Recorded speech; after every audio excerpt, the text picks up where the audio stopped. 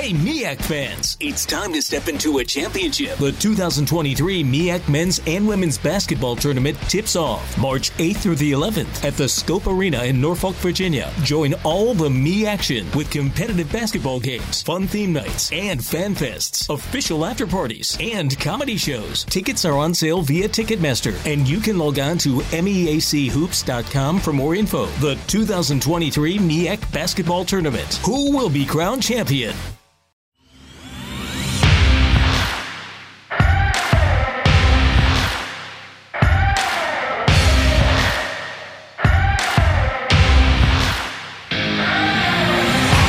Welcome to the Fantrax Toolshed, a podcast covering all aspects of fantasy baseball to help you win all of your fantasy leagues.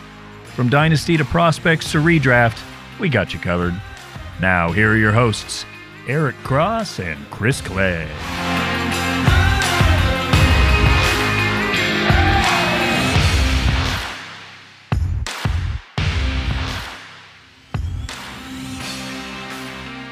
All right, fantasy baseball fanatics around the world, welcome to the Toolshed.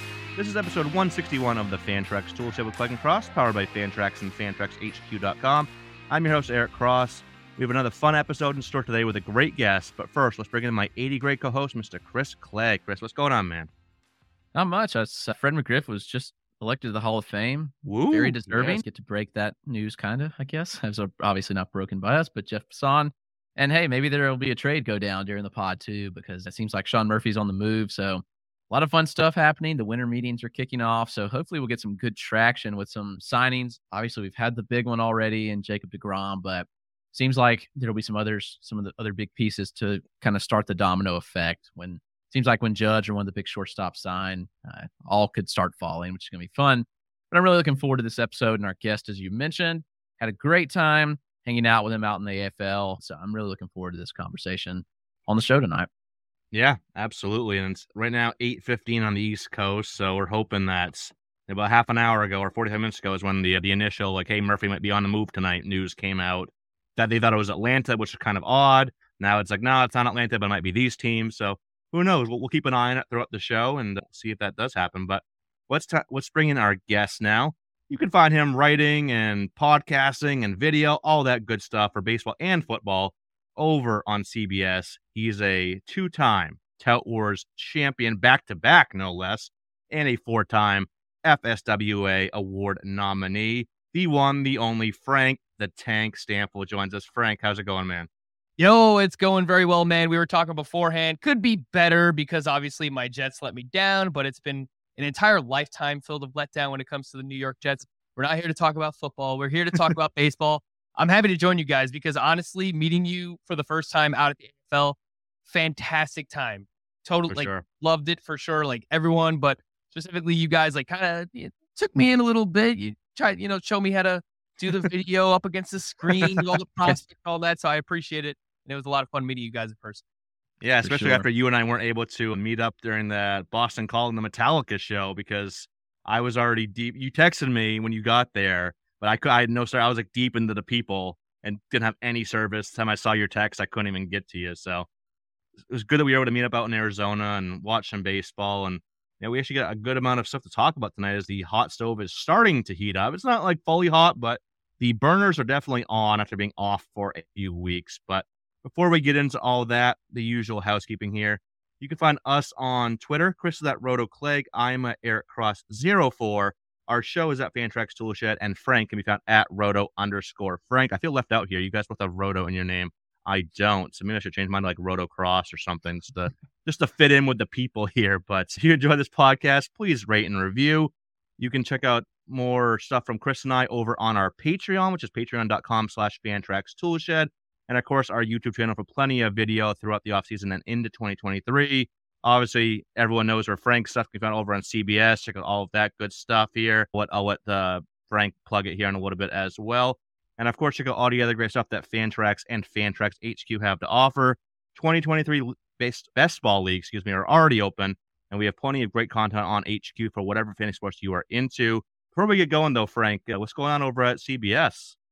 Yeah, so we've got off-season content that we're putting out right now twice per week. We've got a podcast out on Tuesday and Thursday, and we're just doing position recaps right now and then looking ahead to some early rankings. And then we're also doing that same, whatever position we're talking about on the recap. The next podcast we do is with prospects. So we've had the Welsh join us for a lot of those in the off season, and been a great time with him as well. Like, awesome to meet Welsh out there in Arizona. And he's really helped add an element to our coverage that we haven't had in years past. So 2 times per week here in the off season. But, as we get into January and February, we'll start to up the frequency. Hopefully we get some more breaking news and some more signings, because we need it. We need to know where players are playing. So I'm looking forward to it. Absolutely. Yeah. Welsh, obviously, we all love Welsh, and he's always just out there. Obviously, he lives out there right near, I think he's near, what Chris, he's nearest Surprise. That's right. Okay. So he's out there, and he's always at the AFL and spring training and fall ball and all that fun stuff. So, yeah, Welsh is always out there. But I guess let's start with the biggest news here over the last few days. Jacob deGrom breaking the hearts of Michael Simeone and other Mets fans by going to the Texas Rangers. 5 years, $185 million. That's an AAV of $37 million, which is, I think, not a surprise in terms of the AAV, but the 5 years, I think, was what surprised a lot of people, myself included. I don't really think this changes his value much at all, but Frank, it's just in general, deGrom's going right in the, early part of a third round or so for 15 teamers. Are you in or out on deGrom at his ADP next year? I think my early lean is that I am out, but this comes down to how risk averse you are as a drafter. I mean, me personally, the first 3 to 5 rounds, I really try to play it as safe as I possibly can. And there's no doubting when Jacob deGrom pitches, he is the best pitcher in baseball since the start of 2018. He's first among qualified starting pitchers in ERA. He's second in WHIP, third in K per nine, first by a long shot, by far in swinging strike rate, 17.3% since 2018. Again, he is the best pitcher. He hasn't thrown more than 100 innings in a season since 2019. That's the biggest issue. And I don't know that we feel any better about his health that he's going to Texas. I agree with you. I don't think it really changes much for him. So if you are more risk averse, you should be willing to draft Jacob deGrom there, because he could pay off first round value. He could be the number 1 player in fantasy. It's just not for me, because I think the floor for him is that, again, he throws less than 100 innings and he's a letdown because of injuries, not because of performance. So me personally, I'm probably out. Yeah, deGrom's ADP is 35 right now, which is the 8th starter off the board. Sandwiched right between Shane McClanahan, who I'm going to scream all offseason is going way too low, and Spencer Strider. So kind of interesting trio there. Chris, what are your thoughts? And since Strider's right there, who would you rather have, Strider or deGrom next season? That's tough. I mean, they're very similar profiles, but I feel more comfortable that Strider's going to throw more innings. I mean, despite the oblique injury to end the year, there's no signs that he's currently injured and that he will be injured in the season. And, it was, I would say, pretty minor. I know it affected him in the playoff start, and that really caused him to have that blow up against the Phillies, which was the unfortunate, exit early for the Braves in the offseason. But still, Strider threw 131 and 2/3 innings last year, the fewest ever to reach 200 Ks. I mean, deGrom, as you said, it's been since 2019 that he's even broken 100. So that seems pretty substantial there. I think if they pitch similar innings, you can probably bet on deGrom returning better value. But I also think Strider, if he just works on developing the changeup a little more, and his changeup's good as is, if he can just throw it a little more, mix it in a little bit more, that he could be the SP1 too. So try to keep the Braves bias out of there, but I think Strider is elite. It's just a matter of innings for both of them. So I do lean Strider pretty close. But, just from a fantasy baseball perspective, like the move for deGrom doesn't do much. The Mets never provided him run support. He never got wins anyway. So I don't see why the amount of wins will be any different in Texas. The ballpark, it's pretty neutral, I'd say. Maybe even it leans a little pitcher friendly.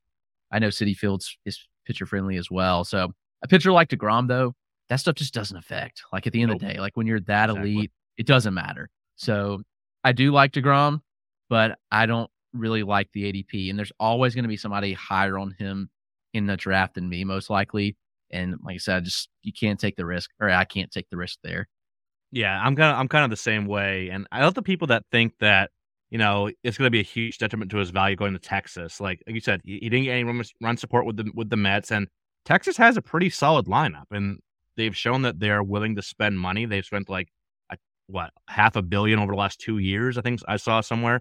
And they're probably going to spend even more. So I think this could be, plus you add Josh Young to that lineup full time now too. So I think this could be, maybe a back end top 10 offense. Like, I don't think there's going to be a huge gap between the Mets offensive output and the Rangers offensive output. Yeah, I would probably take the Mets lineup, but it's not a huge gap. So yeah, I don't see any real, big drop off in value. I think it's pretty neutral for DeGrom. And, in general, I'm not 100% opposed to getting a DeGrom, but there's just others in this range I feel better about. Like, even right behind Strider is Aaron Nola.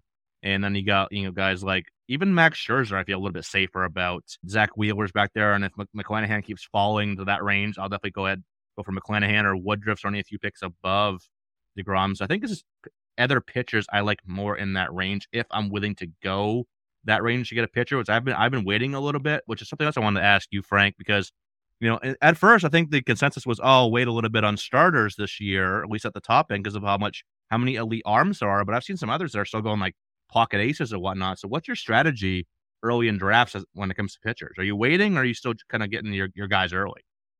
Yeah, my early lean is to wait on starting pitchers as well. I mean, I think this new offensive environment, we don't see as many elite bats for fantasy baseball purposes as we have seen in years past.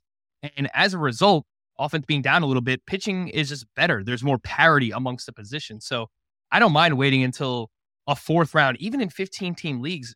Early NFBC ADP right now, you can get a Justin Verlander, a Zach Wheeler, a Max Scherzer, a Shane Bieber in round 4. I have absolutely no problem starting my draft with 3 hitters or 2 hitters and a closer, and then taking my first starting pitcher in the 4th round. So that's also another reason why I'm probably not going to wind up with Jacob deGrom. But I will say this. I just jumped in my second DC of the offseason.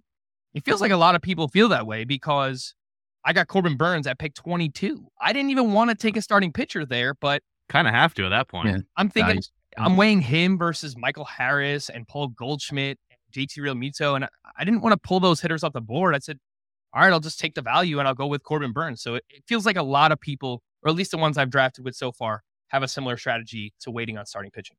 Yeah, speaking of Verlander, I got him in the DC that Chris and I were in, that we're still in the middle of, the one we started out live at First Pitch Arizona. I got Verlander, I want to say it was like low 70s. Yeah, it was somewhere in that range. Yeah, it was definitely in the fifth. He was just still sitting there, and it came back around to me. I'm like, well, I guess I'm getting Verlander. And I forget, I think I might have had a closer already, so he was my second pitcher, but first starter. And yeah, if we get down into that range of, and I think I'm a bit higher than I think the consensus on Verlander in my rankings. But yeah, if we get down into that Verlander, Rodon, kind of Manoah, Fried, Zach Gallen range, I'm still fine with, maybe they're more back ends or maybe high end 2s in some cases. But if I come back like either in the next round or 2 rounds later, then my number 2 is like a Framber Valdez, Christian Javier, something like that, I'm definitely okay with that. So I've still been waiting a little bit personally, but yeah, Burnes, if he drops, or McClanahan is like kind of like the linchpin for me. If he falls into that range where he usually does, I'll probably, depending where I am in that second round or even early third, like if I get an early pick in the first round, so I'm like picking again like 28, 29, 30, and again 32, 33 or whatever it is, I'll probably, get McClanahan there. If I'm late in the first, early second, then I'm probably waiting to more of that 3-4 swing to get my first arm. But it's definitely is a lot of good pitchers at the top, so I'm definitely willing to wait as well. Moving over here to another signing in the state of Texas, Jose Abreu going to the Houston Astros, 3 years. Frank, I freaking love this move, even for Houston and for Abreu's value. He's kind of been very, I think, underrated for the last, decade, really. This consistent guy, 290 plus. The power dropped off a little bit last year, but hey, right-handed power, Crawford boxes. I could easily see a return like 25 to 30 home runs. Where do you think this kind of moves him in that second tier? Obviously, he's not getting up to that first tier with, the Vladdies and the Goldschmidts and the Freemans and whatnot. But I think he was already in the tail end of that second tier, but moving up now. So where do you think that puts him in terms of like that second tier of first baseman right now? Yeah, so before this signing, he was going around the 10th first baseman off the board. And once he signed, I thought that he would move up into the tier with Vinny Pasquantino and Nate Lowe going, right around picks 90 to 100. And over the past week, Jose Abreu's ADP is 100 on the nose. He's the 7th first baseman off the board. He's sandwiched right between those guys. And I think that's a very accurate spot for him to be drafted. And it wouldn't surprise me if he actually moves up a little bit more as a result of this move. But I think him versus Vinny Pasquantino is like a real conversation that we're going to have this offseason. Abreu was still awesome last year. Outside of the home runs and the RBI, those are both his lowest of any of his 8 seasons. He crushed the ball. 93rd percentile average exit velocity, 296 expected batting average. If he played all of his games in Houston last season with all the batted balls that he would have had 22 home runs versus the 15 that he had playing in Chicago. So I do think it's obviously a positive park shift for him. It's a great lineup. I mean, the top 6 in this lineup: Altuve, Bregman, Alvarez, Abreu, Tucker, Pena potentially. And like they're talking about Wilson Contreras too. This lineup is absolutely loaded. So I like the move with the ADP. I think he climbs now inside of the top 100. I think Vinny Pasquantino versus Jose Abreu is like a very real debate we're going to have. No, I agree. And yeah, that lineup, I tweeted that exact same thing, that top 6 is absolutely nasty. And I don't think they're done. You mentioned Contreras. I've heard a lot of catchers. Obviously, they don't really have a great catcher there right now. And I've heard Bellinger's name kind of rumored there, so he could go with an outfielder, a catcher. Infield is kind of set right now, but that lineup's gonna be very good. I think it gives a nice little boost to others in the lineup as well. And yeah, I don't think any of us are saying that Abreu's power is gonna all of a sudden be like 35 home runs or anything like that. Like you mentioned that he expected was 22 last year, but getting back into like that 25, like 26, 27 range to go with the high average. He's gonna drive in a ton of runs. I'm assuming he probably hits 4th or 5th, somewhere like that. So he's at drive in probably 100 plus if he stays healthy the entire year. Yeah, I love this signing. And, I hate to keep picking on Matt Olson, but like, I don't see a massive difference between Matt Olson and Jose Abreu this year. And Olson's is going like 50, 60 picks earlier. So if I don't get one of like, Freddie or Alonso or Vlad in like the 2nd round or whatever, I'm probably waiting until this like low Pasquantino Abreu range and getting my first base on there. But Chris, what are your thoughts? Yeah, I mean, Frank kind of nailed it mentioning you still hit the ball extremely hard. The biggest thing with Abreu is he just sprays it all over the field. So, he has no problem. He can go into the opposite field or even up the middle, but if he can just pull the ball a little more, he's really going to get to that power. The lineup's going to be incredible. The only thing I hate about it is that Kyle Tucker's probably going to hit 5th, which sucks, but hey, it's better than 7th when he was for a while. So. That's fair. He needs to hit 2. Like I want Kyle Tucker to hit 2nd, but I want 2 or 3 for Tucker. That's where I want him. I would love that, but I don't really see it. But anyway, I do really like the move. You mentioned Olson. I do think Olson probably has 10 more home runs in the bat than Abreu, but you trade off some batting average for him. Similar probably running RBI production, at least with Abreu in this lineup now. So I do like the move. Hopefully his ADP sticks around 100. I have a fear that's going to go really high. Like it could go higher. But if he sticks around 100, then I'm probably going to just shop in that range for first baseman because I really like that spot for him. Yep, as do I. And then Chris, I know you kind of talked about this a little bit, but this has to lock in or close to it, Eloy and Andrew Vaughn back in Chicago to those DH and first base roles, which is a nice little bump for their value as well. Yeah, I think the biggest thing for Vaughn is just he's in a natural position. He's not trying to learn to play left field or second base that he's never played in his life, and he's just stuck there in the majors. And I try to preach this a lot that, the mental aspect of the game really matters, especially when we're talking about, everything that a player's going through, even at the plate, like it affects him at the plate. And if he's struggling in the field, he's struggling in learner position, it's going to affect him at the plate. So I think Vaughn, as natural position, is going to really see a bump for the bat, which I think is huge. And Eloy just DHing should keep him healthy. And I think he should DH, pretty much every game. I'd love for him to play outfield like 20 games just to keep that eligibility. But I'm okay with it because he's going to have it this year. So just let him DH every game, draft him where he's going because he's going late. And I mean, Eloy's a lock, I think, to give you 30 home runs if he plays the whole year, plus a good batting average. And there's probably more power in the tank than 30 if he plays every day. So I think all around it's just a win-win for everybody in the situation for Abreu, Eloy, and Andrew Vaughn. Yeah, I've been trying to get as many shares of like a lot of White Sox hitters as I can this year. I think this would be a big year for a lot of guys in that lineup. What we just talked about, plus getting La Russa out. I don't think he was a great fit there. getting a younger, better mind with, is it Pedro Grifol? Is it Grifol? Is that his last name? I think that's right. Grifol, yeah, I believe Griffol. I hope I'm pronouncing that right. If I'm not, someone please tell me. But getting a fresh younger mind in there that's not nodding off in the dugout every other game, I think that's gonna be great for that. So I'd be buying, even if Luis Robert could stay healthy, I'd be buying him too. I've talked about how I'm not buying him because of the ADP, but I think Tim Anderson's gonna have a great year. Eloy, Vaughn, I think this would be a lot of bounce back years for that White Sox lineup. And then back here to Houston, Frank, I think this is a nice little bump for a lot of the hitters there. Let's kind of talk about a few of them here. Let's start with Jose Altuve, the other Jose in this lineup. There's kind of like that big four at the top of second base with Altuve, Semien, Albies, and Jazz Chisholm. Where do you lean at the top of this position? Is Altuve your guy? Are you buying an Albies bounce back, the upside of Jazz? Where do you go for top of that position?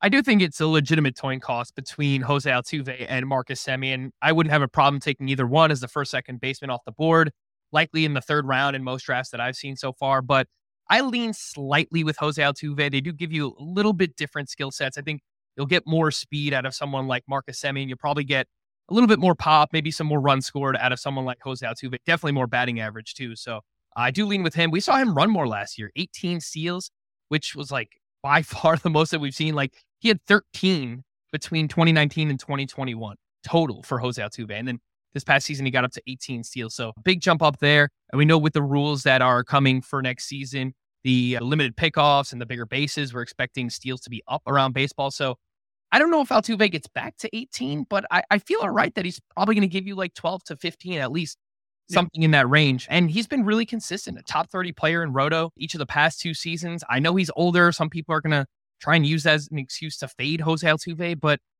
he just keeps producing, right? Even at his older age. So I don't really worry about it. I think it's a coin toss, but I lean with Jose Altuve over Marcus Semien. I think I'm there with you. And it's funny, I put this exact thing out as a poll yesterday, and Albies won the poll 31.4%.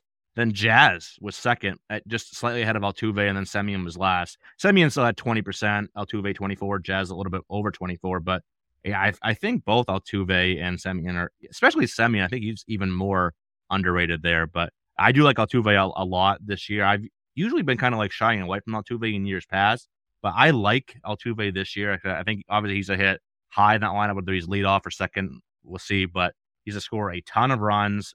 I agree. I think he's going to be at least double-digit steals. Power's still there. So I think it's going to be another big year from Altuve. Chris, what are your thoughts on this?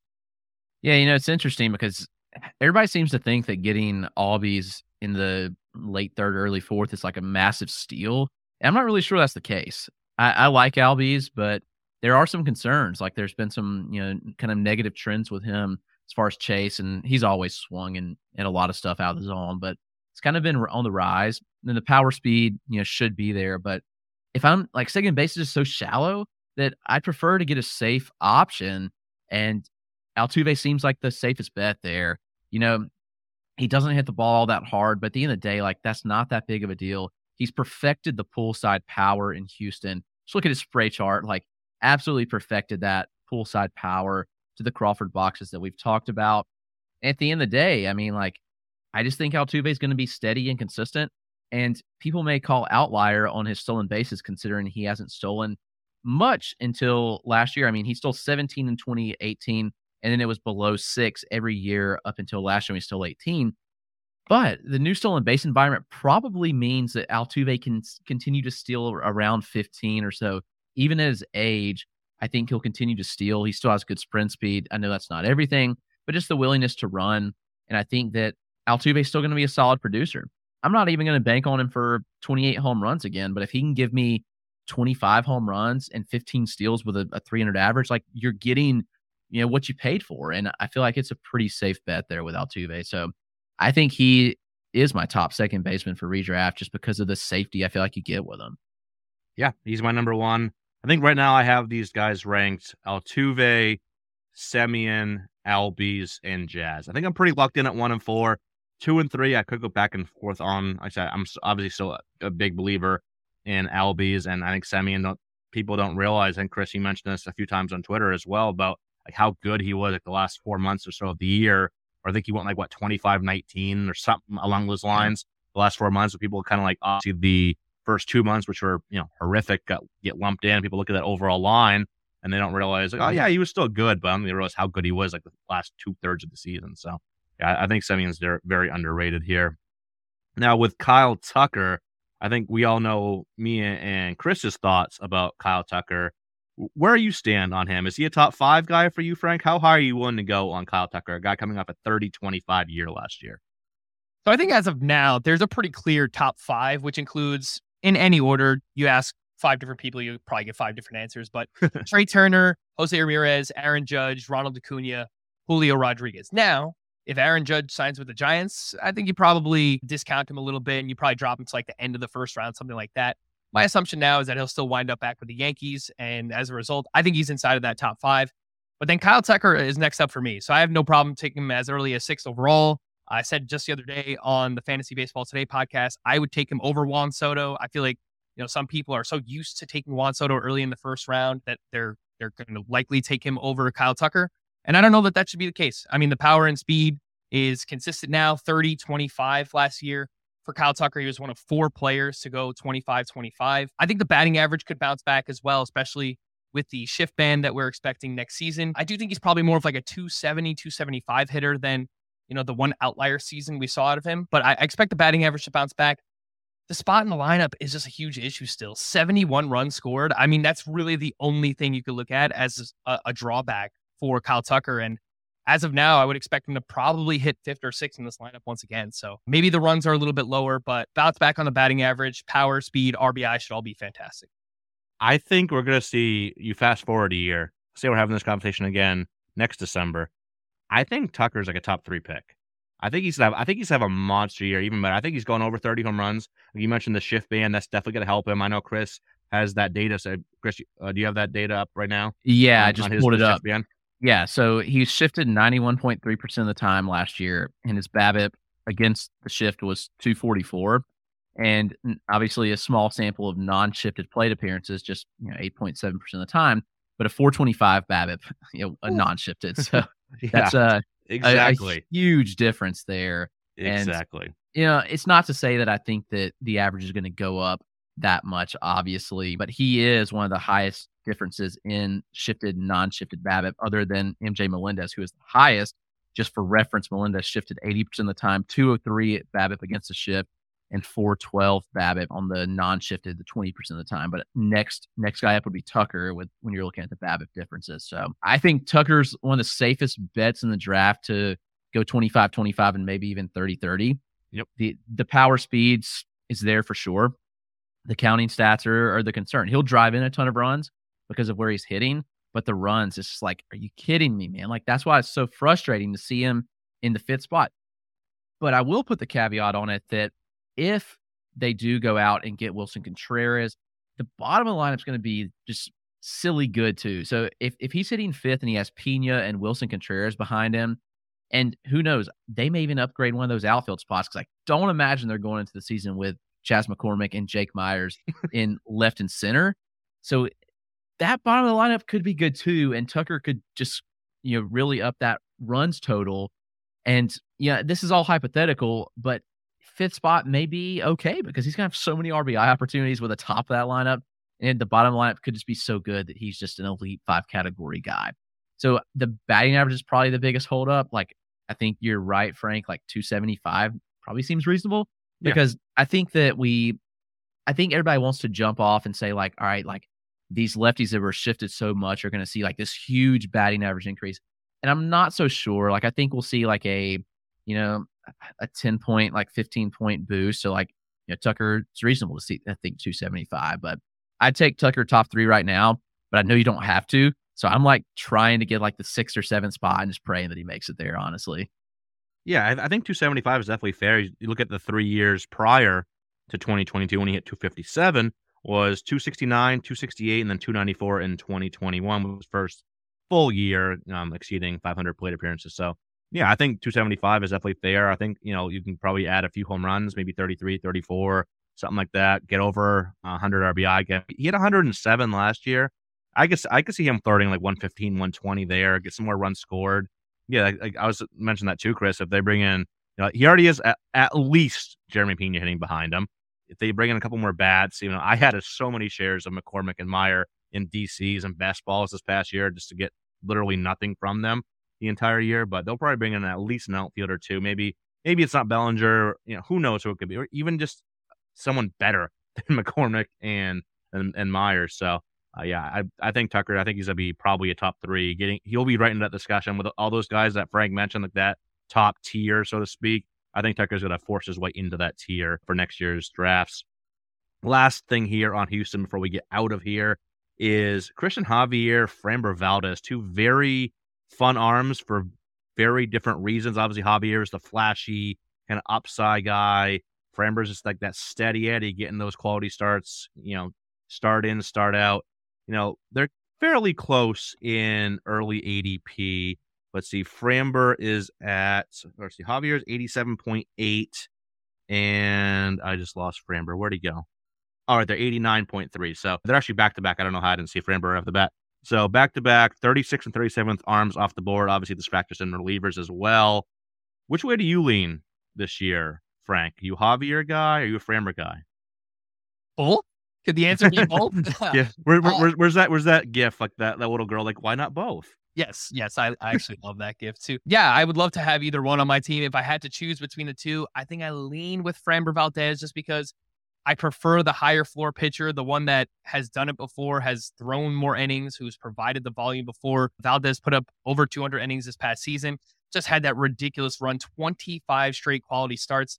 Set the single season MLB record in that department. And he made changes this year. His velocity was up on the fastball. He added in a cutter that he threw 10% of the time, which was actually a really, really good pitch. I don't think you can go wrong. I like both of these pitchers a lot.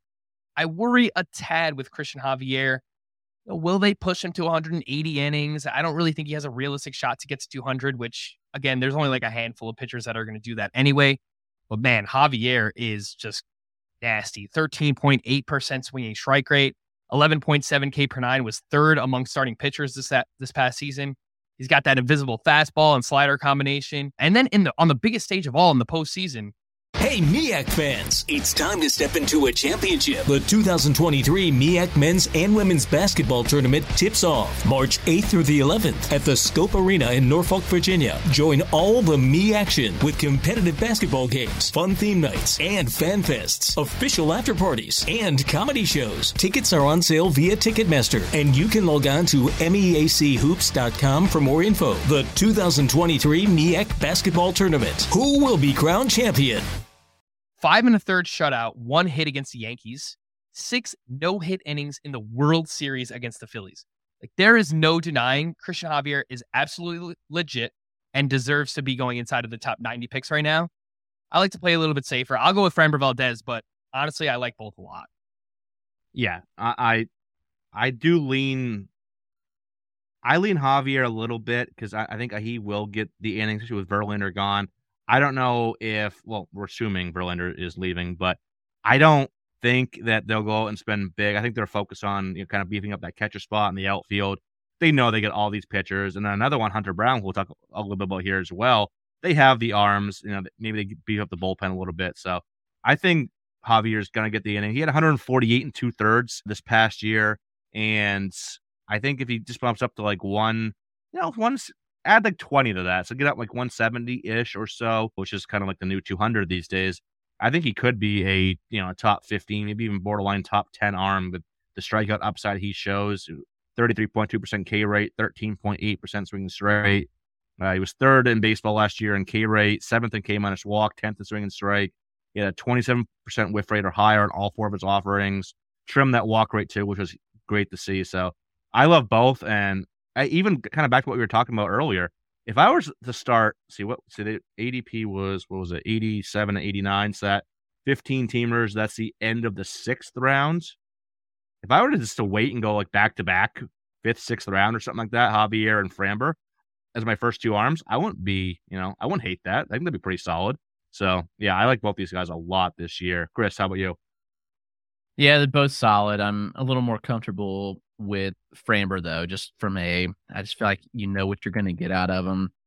I'm surprised the price is still where it is, to be honest. Like, I think the price on both is pretty good, to be honest with you. yeah, I mean, Framber's DC ADP is right at around 90, and it's like, that surprises me that he's not going way higher after the year that he had. I mean, Javier's going a little bit ahead. I think Javier has the bigger upside, but I just rather bank on Framber because you know what you're going to get out of him. Javier, I think there's a little more volatility, so I like both, but I'll lean Framber, especially I think it does kind of depend on how you build a bit.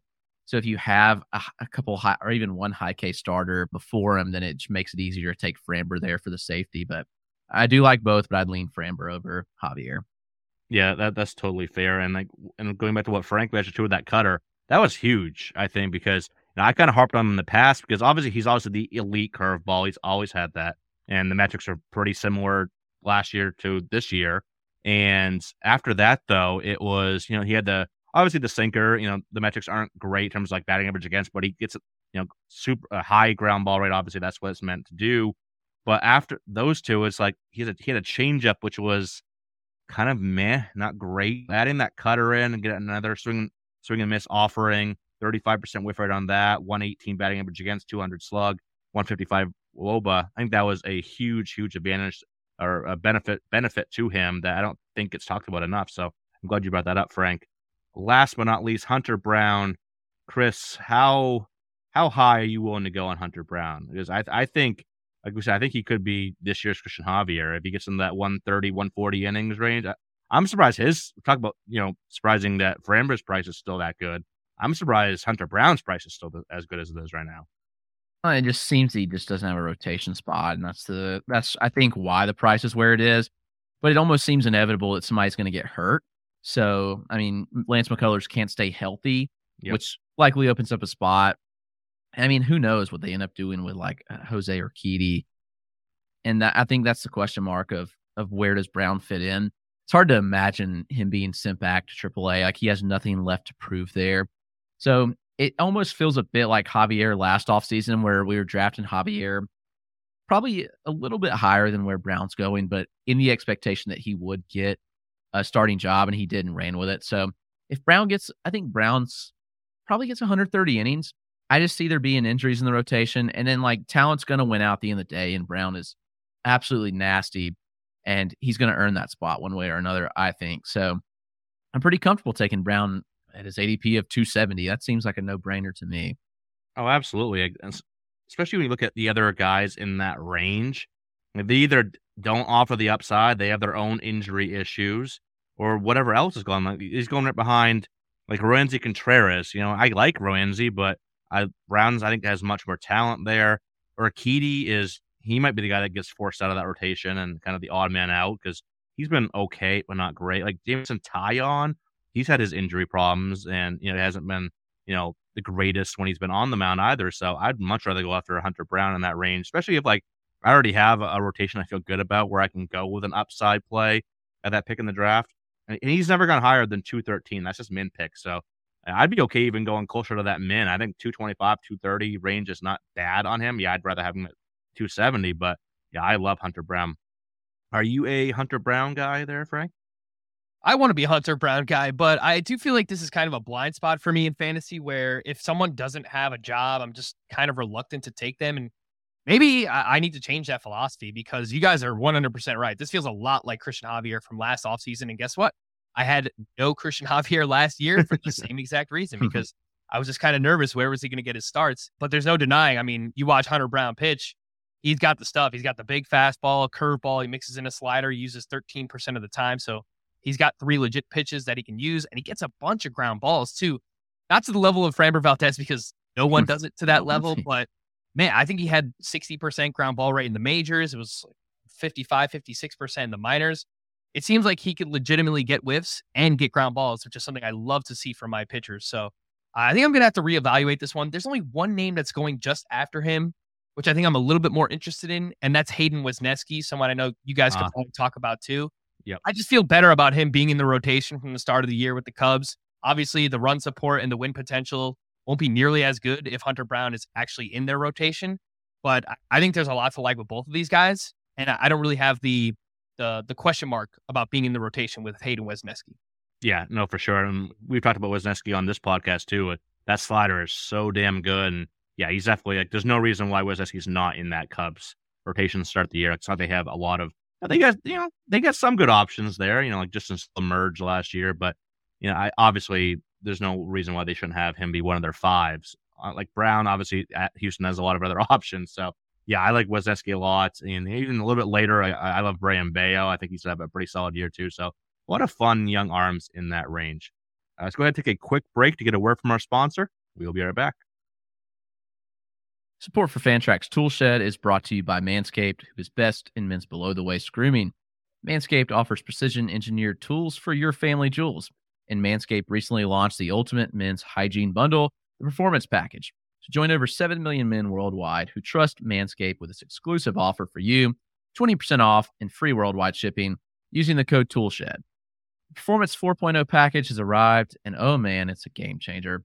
Inside this package, you will find the Lawnmower 4.0 trimmer, the Weed Whacker ear and nose hair trimmer, the Crop Preserver deodorant, the Crop Reviver toner, the Performance Boxer briefs, and a travel bag to hold all your goodies. First off, the Lawnmower 4.0 is the trimmer of the future of grooming, and I'm blown away by its performance and its craftsmanship. This 4th-generation trimmer features a cutting-edge ceramic blade to reduce grooming accidents thanks to their advanced skin-safe technology. The Lawnmower 4.0 is waterproof and also has a 4000K LED spotlight that you need for your most precise shaves. You thought that was good, but Manscaped wants to take your grooming game even further with the Weed Whacker nose and ear hair trimmer. Provides the same proprietary skin-safe technology, which helps reduce nicks, snags, and tugs in those delicate nose holes.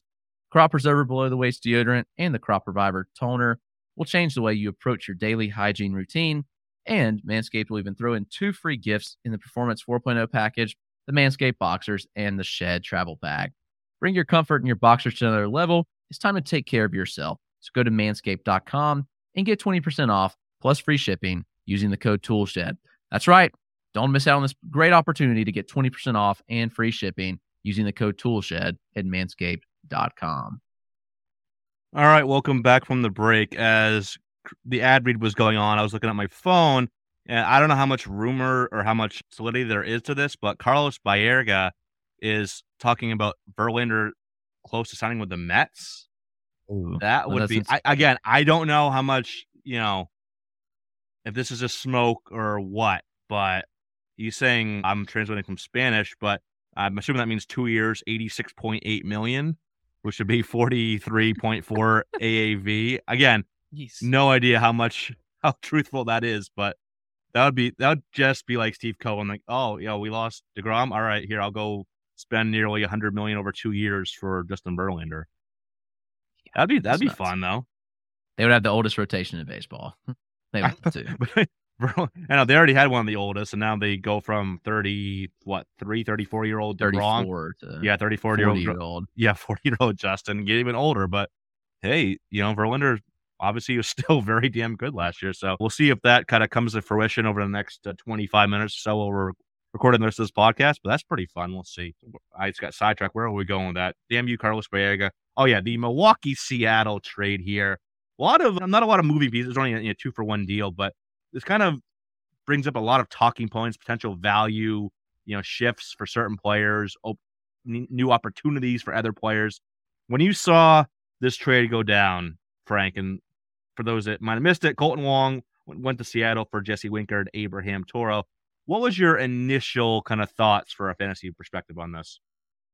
Rebirth for Jesse Winker. Hopefully he can get back on track. You mentioned the DC that you did out of First Pitch Arizona. I participated in the other draft. I drafted Jesse Winker as like my 5th outfielder. So I'm hoping to get anything from him. But that was the first takeaway that I had. But you're right. There's a lot of moving parts for this. Jesse Winker coming off a season where he could not stay healthy. It was obviously a negative park shift going from Cincinnati to Seattle. It turned out that he had knee and I believe neck surgeries after the season ended. So just more injuries for Jesse Winker. But just a great landing spot getting into American Family Field. It's a great park for left-handed power. It's a pretty good lineup as well. I assume he'll be hitting in the middle of it. And hopefully he'll be the DH because there's quite a few interesting outfielders on this team that we're hoping to get playing time, whether it's Garrett Mitchell or Sal Frelick or Joey Weimer, Ruiz. There's a lot of names there my early lean is that it will be Garrett Mitchell and Sal Frelick. And I think those guys should be able to still get playing time because I think Winker is a terrible fielder. He'll be the DH. They'll have to run with Rowdy Tellez at first base, which isn't great, but he should be the DH too. Yeah, that's the thing is they have two terrible fielders right now. So, they could probably mix and match a little bit, but if they want to keep Winker healthy, which why wouldn't they? I think they'll just kind of stick him at DH and get some of those young guys in the outfield. I think Jesse Winker and Rowdy Tellez are the same player, just different positions. Not a great average, but a lot of power and shouldn't play the field. That's basically Dude, but Winker had a 288 career average prior to this year. Was it that high? Winker was an elite hitter before this season. I remember being that high. A lot of line drives. He just hits a ton of line drives. So yeah, I knew the OBP was high. I didn't realize the average was that high. Yeah, I mean he was 288 from between 2017 and 2021, and a 385 OBP. So. I stand corrected, but neither one should be playing the field though. That's for sure. So that'd be fun to see Rowdy Tellez at first base. I guess you can hide a lot of bad fielders at first base. We've seen that, but yeah, this was a fun try. I like Colton Wong. I always seem to have him on a lot of teams or in more shallow leagues. But he's a guy that I have in my waiver wire articles a lot throughout the season because he's always pretty solid and underrated for what he can do. But yeah, this trade was pretty fun. I want to see how the young outfielders work out. I do agree. I think Mitchell gets the first crack. Obviously, he's got that defensive value as well. So I just hope he can keep the K's in check. Speed, defense is there. Just want to see him where he's at with the bat. If he can just give me 10 home runs and a 250 average, I think he could steal 30. He's got that speed. So I like Mitchell a lot. I've already got a couple of shares of him. And then hopefully we see Frelick and Joey Wiemer. And I don't know, but I feel like he might be the guy that gets the odd man out. And maybe he gets traded or one of these other guys gets traded because I don't think Milwaukee's done. I don't know exactly what else, but I feel like there kind of be a lot of moving parts there with Milwaukee. So we'll see on that. But also at second base, though, this could open up a spot for Bryce Turang, who I know, Chris, you're very high on. Yeah, nobody had Bryce Turang ranked anymore in their prospect ranking. It's top 400, top 500. Everybody had just forgot about Bryce Turang. And I mean, yeah, he was just a dude, but he was really good down the stretch this year. I'll pull up the exact numbers. Oh yeah, from July 1st on, and he's 22 in AAA, / 296, 390, 484 with 10 home runs, 20 stolen bases, walked 14% of the time, struck out 18% of the time. So to me, Turang is a solid prospect that's going to get reps.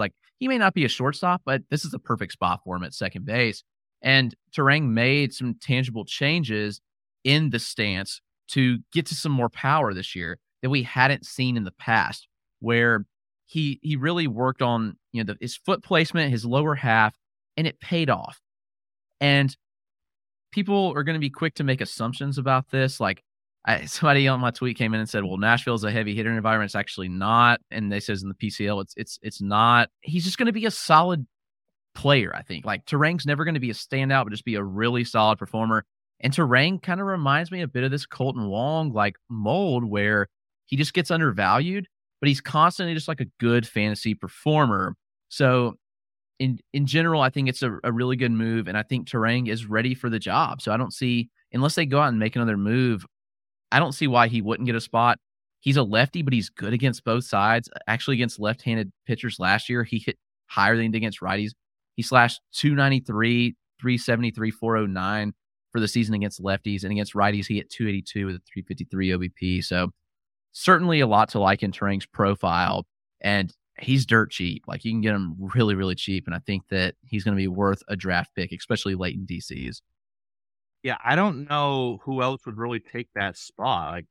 They don't really. Everybody else that could play second base, they're not going to go to. They're going to start Mike Brosseau over there. I think they're done with trying to get Keston Hiura into the lineup full time, or at least not have him play second base either. So yeah, unless they make another move here. Dames is a trench at shortstop. There's not really anybody else on the roster or in the upper minors that would be a better fit than Turang. Yeah, he probably hit lower in the lineup, but yeah, a little bit of speed, and I'm sure it is. I wonder what his ADP is right now. I'm sure it's post 500 if I had to guess here. I would guess 600. Yeah, 624. Okay, yeah. So obviously, 12 teamers, you're not going to draft him. Or even, shell or 15 teamers, but you get in those DCs. I think he's going to be a great target. If he gets that spot, he's probably going to see his ADP rise a good amount. So, yeah, I like it. I'm not quite as high as Chris is, but I definitely echo a lot of the sentiments that Chris said about him, that he's definitely undervalued right now. And I even was guilty of that as well, and I'm correcting that in my next update for sure. Back to the kind of trio of outfielders here. Long-term, Frank, who do you like the best of that trio of, we'll even throw Garrett Mitchell into that. So we got Mitchell, Ruiz, Wiemer, Sal Frelick. Is there anybody that stands out for you in that group long-term? I think they're all interesting, but if I had to just choose one, I would probably go with Sal Frelick. And I've seen you make this comp on Twitter, Eric, kind of making the Steven Kwan comp with Sal Frelick, and I think it makes a lot of sense. He makes a lot of contact. He's for a high batting average. I think the pop could actually potentially be even better than Steven Kwan. Yeah. He's super fast too, so I think he could steal some bases. I think he actually profiles as like future potential leadoff hitter for this Brewers team as well. So it was interesting. The power and speed, the EV data that we have from Mitchell so far, small sample last year, he hit the ball really hard and he's super fast.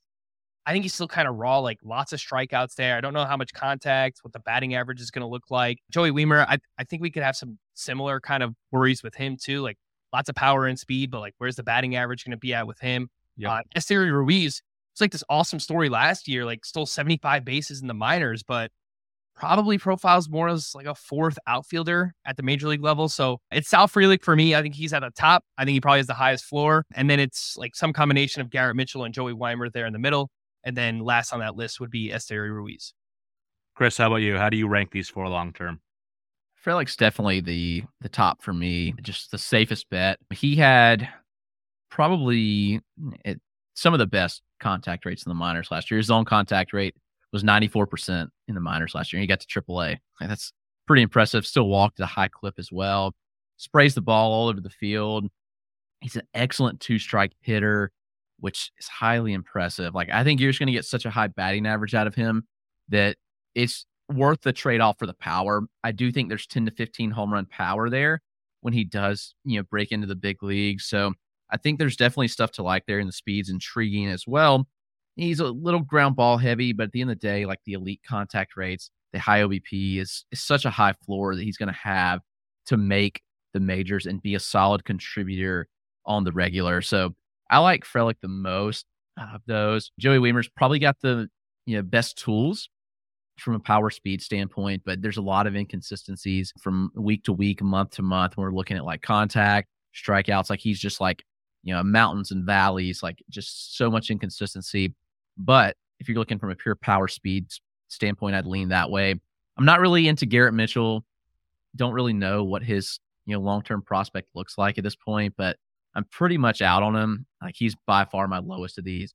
And I think Ruiz is interesting, but I think Ruiz is just being highly overrated at this point, like based on, what he did last year. And I just don't think it's realistic. I don't think his power is realistic of what he did. I just take Frelick, well above the others at this point. So I put this poll out from the Toolshed Twitter account a couple days ago, and I didn't put Mitchell in the poll. I probably should have, but Frelick won with 38%, and then Wiemer 32.5%, and Ruiz 29.5%. So they're all pretty close. Yeah, I think easily, in terms of safety, it's easily Sal Frelick, and I don't think it's even remotely a question, because for everything both you guys just said, like obviously the high floor is there because of the batting average, the approach. He's very hard to strike out, puts the ball in play. And I think he's even a more toolsy version of Steven Kwan. There's a little bit more power upside there and a little bit more speed upside as well. Like, I think he could be just a little bit better, not by a lot, but just a little bit better in each of those two categories than Kwan is. And Kwan's, we saw him. He's a very good, very stable outfielder as well. So I think it could be a pretty similar value there long term with a bit more upside. So I like Frelick a lot. I think I have him ranked in the mid-30s in my prospect rankings, but he's right around Joey Wiemer too. I think that's the X factor here. I think it's clear cut, these two.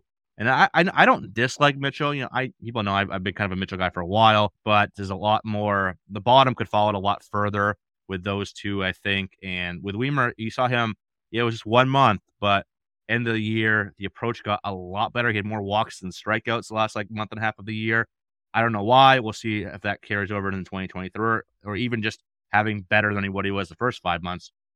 But I think if he can improve that, hit tool a little bit, keep the K's in check, I think he has the highest upside of this bunch. Again, I guess it's what do you want? You want the safety of having a Stephen Kwan, or do you want the upside of having a Joey Weimer? And I think it's almost like the same thing in redraft. It's like, would you rather have a Stephen Kwan or like a Tyler O'Neill? It's, at that point in the draft, it's like your outfield 2 or 3. So I guess it's kind of, which way you want to lean on that end of the spectrum. But I like both these guys a lot. And I think the odd man out of this picture long-term is Ruiz. So maybe he gets traded. Who knows?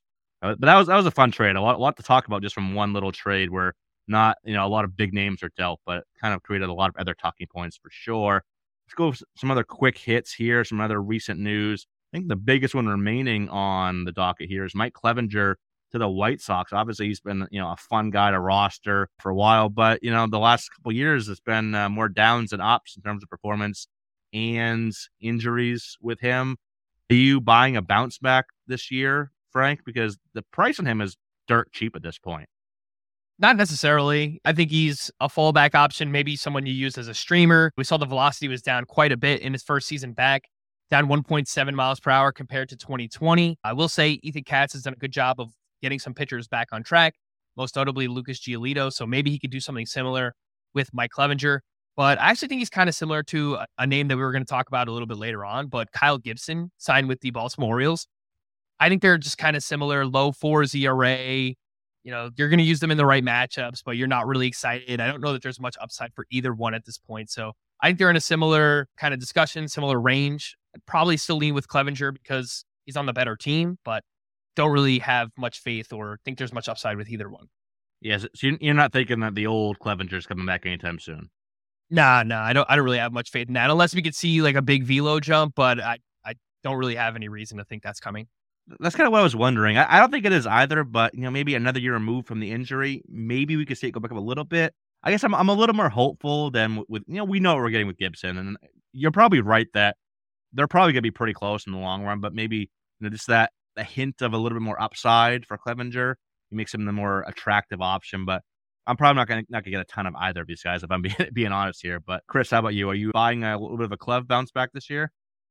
I don't know. I'm interesting enough with Gibson. He's going 250 picks after Clevinger. So is it that big of a gap? Yeah, it's currently 581 versus. He's going 581. Why is he going 581? I don't know. 326. It may go up after the signing. Like that's highly possible. That maybe everyone thought he wasn't going to play this year or something, or nobody was going to sign him. I don't know. That's insane. Like I knew Clev was in the 3s. I assumed Gibson was like in the 4s always. Yeah, so it's easy Gibson based on the ADP, but. Yeah, I think it's an interesting point. I mean, when Clevenger's been elite, it's been because the velo's up. And so I think we're relying heavily on that to come back if we are wanting to bounce back for him. But I think 326 is a weird spot. It's almost a little high for my likings. Like just based on, we're just speculating, I guess, on what he can do. The fact that strikeouts weren't there last year, the fact that the velo was so down, and just in general, that everything was up. So I'm not really buying. I don't know. I don't love the price. If it was like post 400, I'd maybe take a shot just that he could bounce back. But yeah, maybe he can. I'm hopeful that he can, but I probably won't have too much of him. I think this is another thing for me where like I don't hate the price. I just like a lot of the other options around him a lot more. Like I said, that Brayan Bello is going right in that range. Some Cal Quantrill, some Justin Steele, Tyler McGill, Ross Stripling. This is a lot of other names. Aaron Savali that I feel better about, or David Peterson too, in terms of upside or safety there.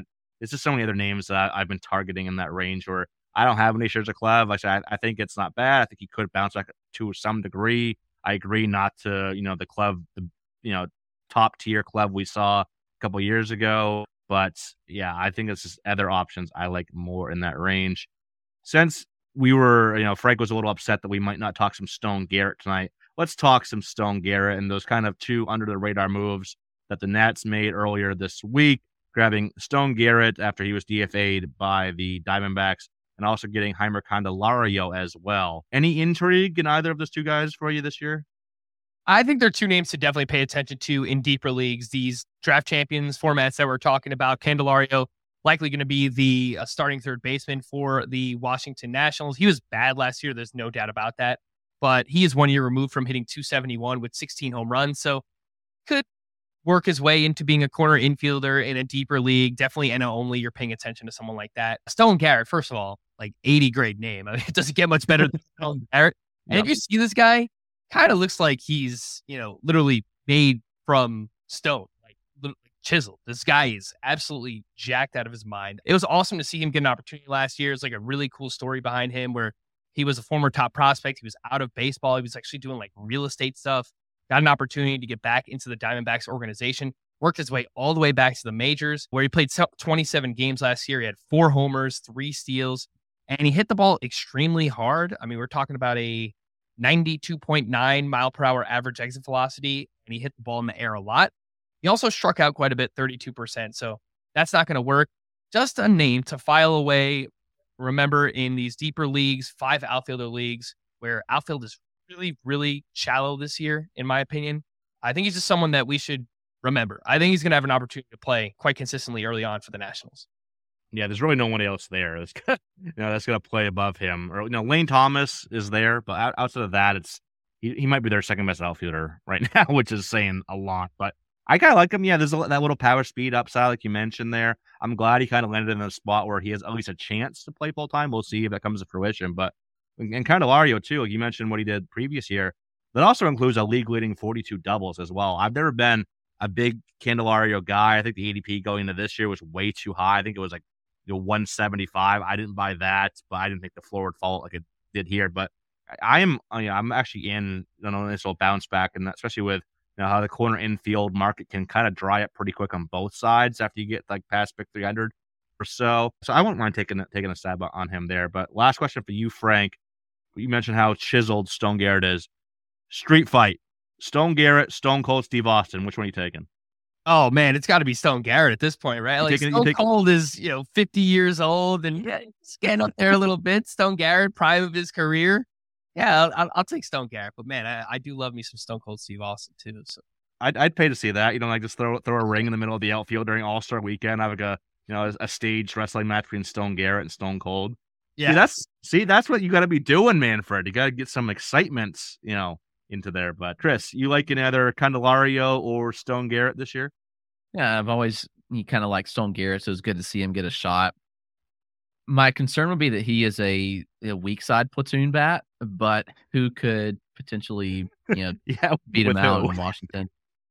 So that's the only thing he's got going for him. But he is a significantly better hitter against lefties than he is righties. So the weak side platoon concerns me a bit, but why not just take a shot and kind of see? His ADP is pretty low, I'm assuming. Probably likely to move up some at 587 currently. Pretty wide range of picks from 444 min to 723 max. So, you can certainly get him on the cheap in a draft Champions League and just see where it goes. I do think Candelario is certainly the one to watch here, where he's going to have some sneaky good value later in drafts that I'm going to be willing to take a shot on, especially considering third base is very, very shallow. Yeah, it definitely is. Like we talked about that ad nauseum, how quickly that dries up. And even, first base doesn't dry up as quickly, but once you get to a certain point, obviously it gets pretty starched. So yeah, if you want some more quarter infield depth, you can do worse than Candelario, who at least has been a fantasy, relevant contributor in the very recent past. But that's going to wrap us up. Frank, thanks so much for joining us. It's obviously a pleasure finally meeting you out in Arizona. And thanks for coming on. This was a lot of fun. Yeah, no, I appreciate it, guys. Again, it was fantastic to meet you guys out in Arizona. I do appreciate you guys taking me under your wing and kind of showing me the prospect ways a little bit, but this was a lot of fun. Look, Hot Stove is heating up. Let's see what else we can get. We got the shortstops. We got Judge. We got a few other big name pitchers. So hopefully news coming quick here, because I feel like we were so spoiled last offseason. That was fun, wasn't it? We had all the news right before the lockout. And then once the lockout ended, it was just a flurry and we got like a bunch of news again. So I was just kind of used to that. And I don't know. I just had this in my head that's how free agency would go. And now I'm being reminded of how it actually goes. So right. Hopefully things pick up a little bit here. We had winter meetings this week, so that's the hope, right? But yeah, that was a lot of fun. Thanks to Frank for coming on. Obviously, follow all of his work at CBS. You can follow him on Twitter at Roto_Frank. I'm at EricCross04. Chris is at RotoClegg, and our show is at Fantrax Toolshed. And thank you to all the listeners for tuning in again this episode. We hope you enjoyed it. Join us again next time for more fantasy baseball talk. But until then, everyone take care.